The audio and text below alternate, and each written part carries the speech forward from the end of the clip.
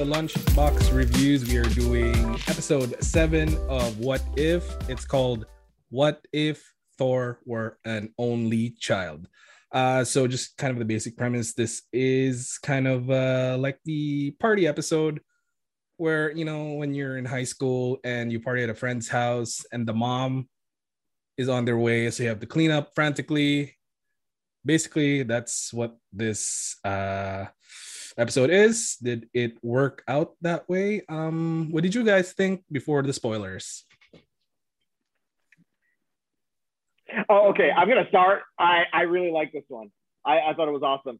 I know, like, we're probably at odds with you guys, but I thought it was cool because like it went all in on this concept, and it's like, okay, we're gonna do goofy teenage comedy romp, and like they pulled out a teenage comedy romp on a cosmic scale. And to me, Chris Hemsworth, his charisma shows. Like supposedly he's got great ad lib, and it shows. He's a really funny guy. They put him perfectly. Tom Hiddleston showed up. He's hilarious too. They're both, they play so well against each other. So funny. And then when it came time for the action to happen, it was amazing. It was like Dragon Ball Z, Captain Marvel versus Thor. Spoilers, by the way. But it was cool. Like the only thing that dragged it down was like the Jane Foster and what's her name, Kat Dennings stuff. But yeah, I give it a thumbs up. I mean, I think I'm at a point with What If where unless it's like the Doctor Strange episode, they all kind of get a little forgettable for me. While I watched this, when I was entertained by it, like I was definitely like, I had some chuckles, like I had a good time watching it. It didn't blow my mind in any way, but honestly, like this is what I thought all of What If was going to be, where it's just like a fun situation, and this is the one that's actually, I think, the most fun, because as I'd said way back, I'm here for a good time, and so was Thor in this episode, so it worked for me in that sense. It's not anything I'm like gonna tell everyone about, but like it was a good time. Yeah, that's where I'm at. Yeah, I liked it more than I thought I would. There are times where Thor is just really kind of, even though it's a cartoon, just overacting, and think he made himself like dumber than he actually is. But some things were really funny, and as Alex touched on earlier, I'm glad that they actually just went full funny. Like not, we don't have to talk about like tone or anything like that, because they just went full funny. And I liked a lot of it. There were some things that missed for me, but so let's talk about it. So let's start off with Act 1. Start off with Jane and Darcy at the desert. They detect something, and boom, party Thor and friends arrive in Vegas. And when in Vegas, you start a party. We also find out that Odin goes in his Odin sleep. So Frigga tells Thor about, you know, responsibility. You have to do this, you have to do that. You're going to be the next king. I did really like that part where Frigga kind of just pokes Odin in the cheek a little bit. That's one of my favorite parts. And since this is, you know, party Thor, and they know that Heimdall was going to see what they were doing, they're like, I think Thor mentioned, what better place to have a party than somewhere Heimdall wouldn't even look. So it was a great party. Skrulls were there. Howard the Duck was there. Grandmaster. It was really cool just to see a bunch of like the space people. And yeah, shenanigans ensue. What do you guys think of the first act? I didn't know what to expect going into this episode. So I was thinking like dark tone What If. I was like, uh-oh, Thor's gonna come here and take over the world or do something of that nature. So I had this like 1 second where I was like, oh no. And then he's like, party. And I'm like, okay, whoa, that is not what I thought was going to happen. And then the fact that it was just exactly that, it was just a party, I thought was really funny. Like that, to me, especially after some darker episodes, going just like full humor with it, that caught me off guard. And I thought that was entertaining. And this setup of the party, like I liked. It was fun seeing all the characters, because it felt like these throwaway cameos, which are always kind of fun in this setting. Like, oh, look at all these people partying together. Like Drax is there. We saw Yondu. We saw like a whole bunch of people just doing their party stuff. And they got the voices of almost all of those people, even though they had like literally one line at a party. I thought that was kind of fun too. So it was fun. I think most of the cast that is going to be in Thor: Love and Thunder, like we're in this, like voice wise. Yeah, I mean, Michelle brings up a great point. Like we've been conditioned to expect like this really dour and moody stuff that doesn't really pay off. It doesn't really make sense. Like these characters are all going to die for no reason, so the stakes are low. But like this is just fun right from the start. Like it's just a party. Thor doesn't want to get caught by his mommy. And Hemdall, like the only like complaint I have is that there's no voice. It's really difficult to capture Idris Elba's voice though, so I completely understand if he wasn't available. But yeah, it set me up. Like I wasn't expecting. Wasn't expecting to have a good time watching this episode. So I was like really cautious, but it paid off eventually. You guys pretty much are on the nose with what you were guys talking about. So I'm gonna kind of just mention what I didn't like about the first act, and actually this kind of mostly throughout the episode was I felt like Miss Academy Award winner Natalie Portman was reading off like a piece of paper. Like it just seemed weird, like how she delivered her lines. It didn't feel right. It didn't feel natural. But yeah, that was my only complaint. And I love the party scenes. And yeah, it's a college party or a high school party. It is what it is. So with that, let's move on to the second act. So this after a night of partying, Jane wakes up along with like Thor and friends. They get woken up by Maria Hill and Shield, and they take Jane and Darcy with them to the helicarrier where they plan to eliminate the aliens. So they grab the beeper. Oh, by the way, why there's no Nick Fury is that he got smacked and apparently he's still unconscious. So that was really cool too. So yeah, they call Captain Marvel. Loki shows up as a frost giant. So this was because Odin gave him back. And it was really cool that it's still calling Thor brother from another mother. So there's still that connection. They were still buds. So Captain Marvel shows up, calls him White Snake because, references. Really cool fight scene. And I think this was the part where Carol was just holding back, saying that she could have just destroyed part of the planet if she went full force. And so they regroup. They have another plan. Jane, seeing the plan, goes to kind of Heimdall to get her to meet with Frigga. And yeah, what do you guys think? Well, covering like the fight, I thought the fight was awesome.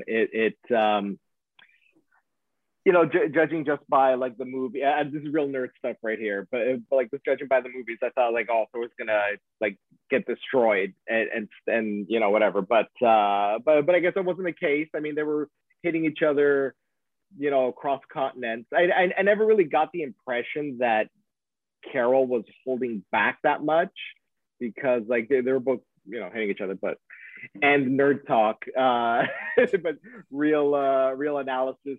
Maria Hill was a little more on the annoying side. Like she was making these like weird calls where like Fury probably wouldn't have but this is more third act, like like deciding on the nuke, dropping the nuke. They're like, okay, that's a little too much. But as it stands, the stakes are raised and you do care because like Thor is such a fun-loving character. You like Thor, but like his negligence is causing all this disaster.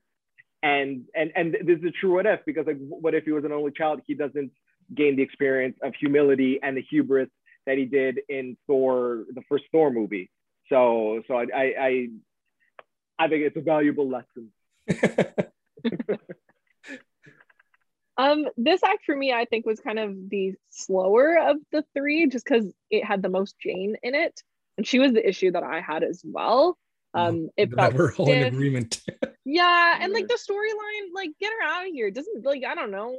I guess that you can't have a Thor without her being around, but it just felt like too much. The only thing that I did like, there was the jokes about like them having sex, and I thought that was really funny.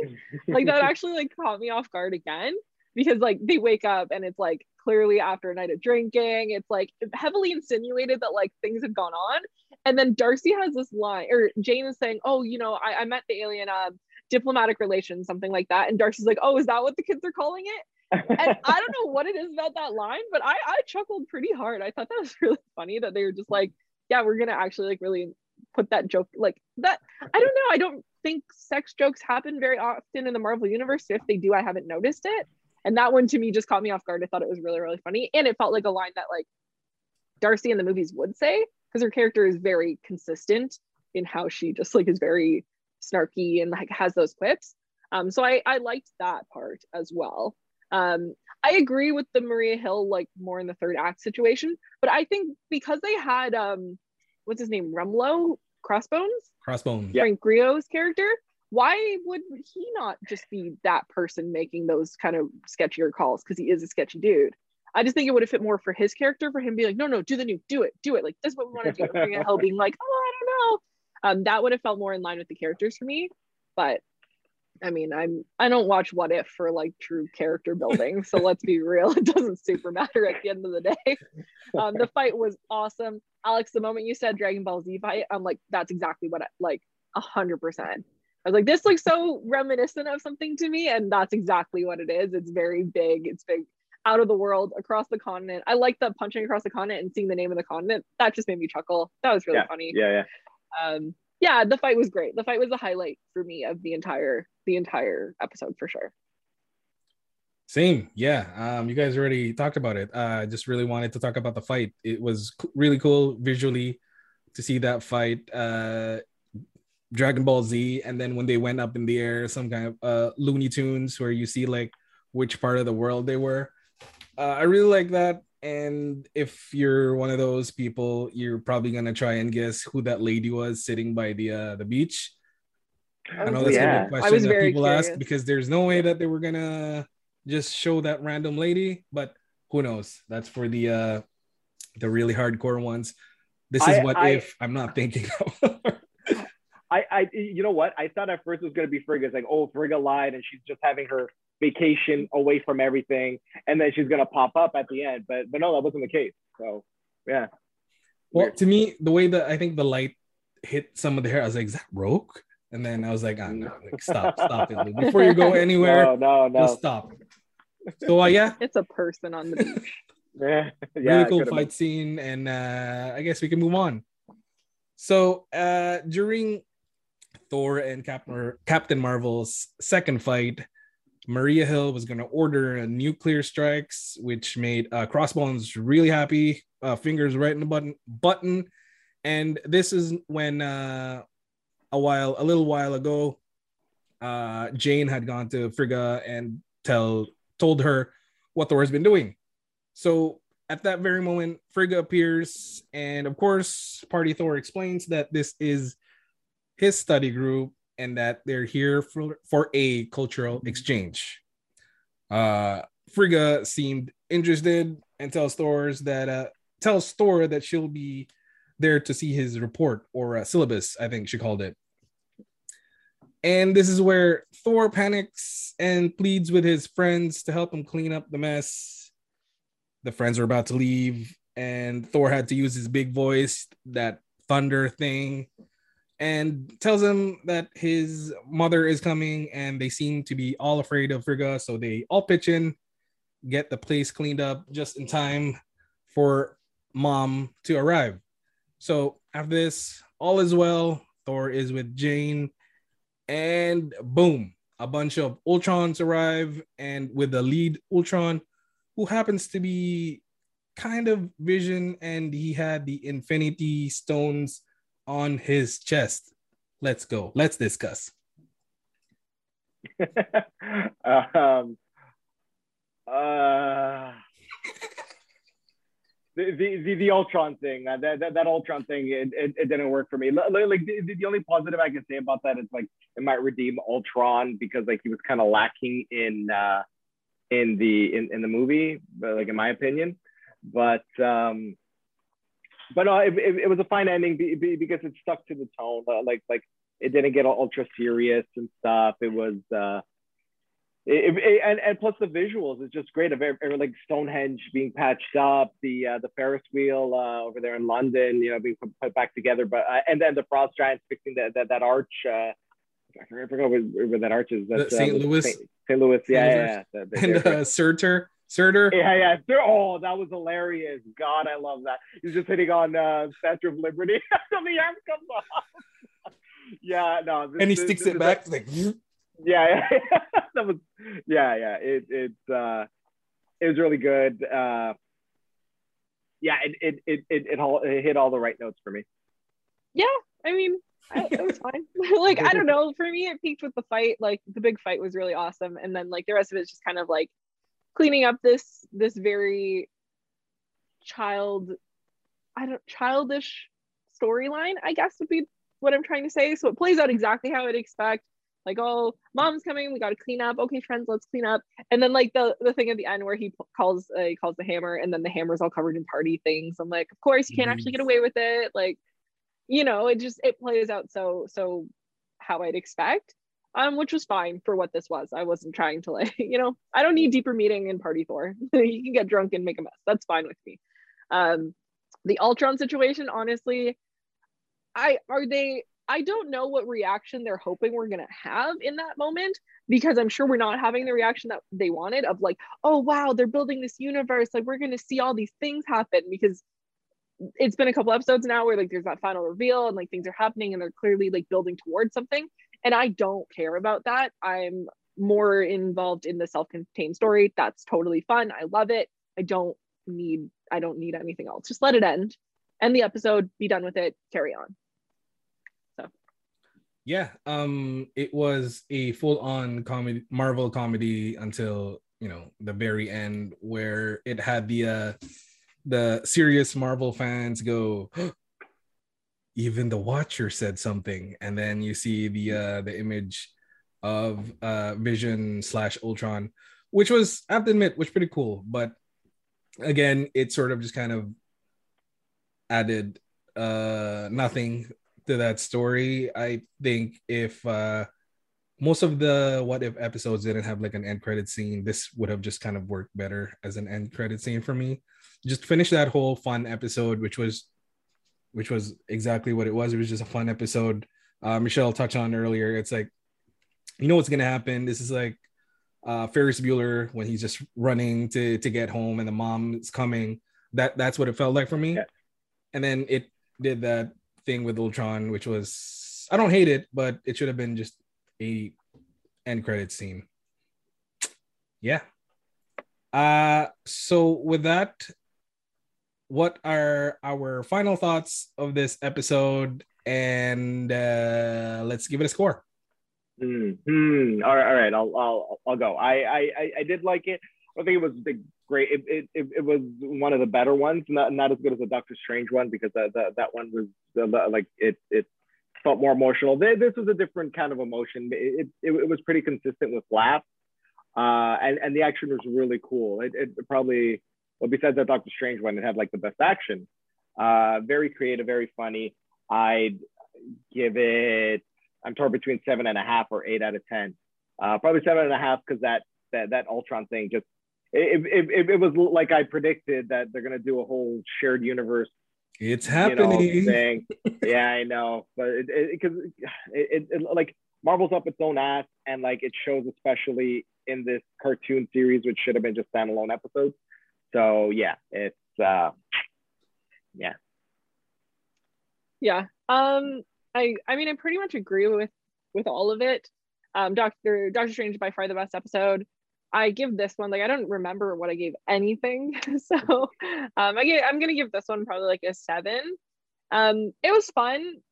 I think my like I don't know. I liked still the Black Panther Star-Lord, T'Challa Star-Lord better than this episode because I like a little bit of heart with my silliness. I like a little bit of both together. I don't like fun. I don't like whimsy. This is too fun.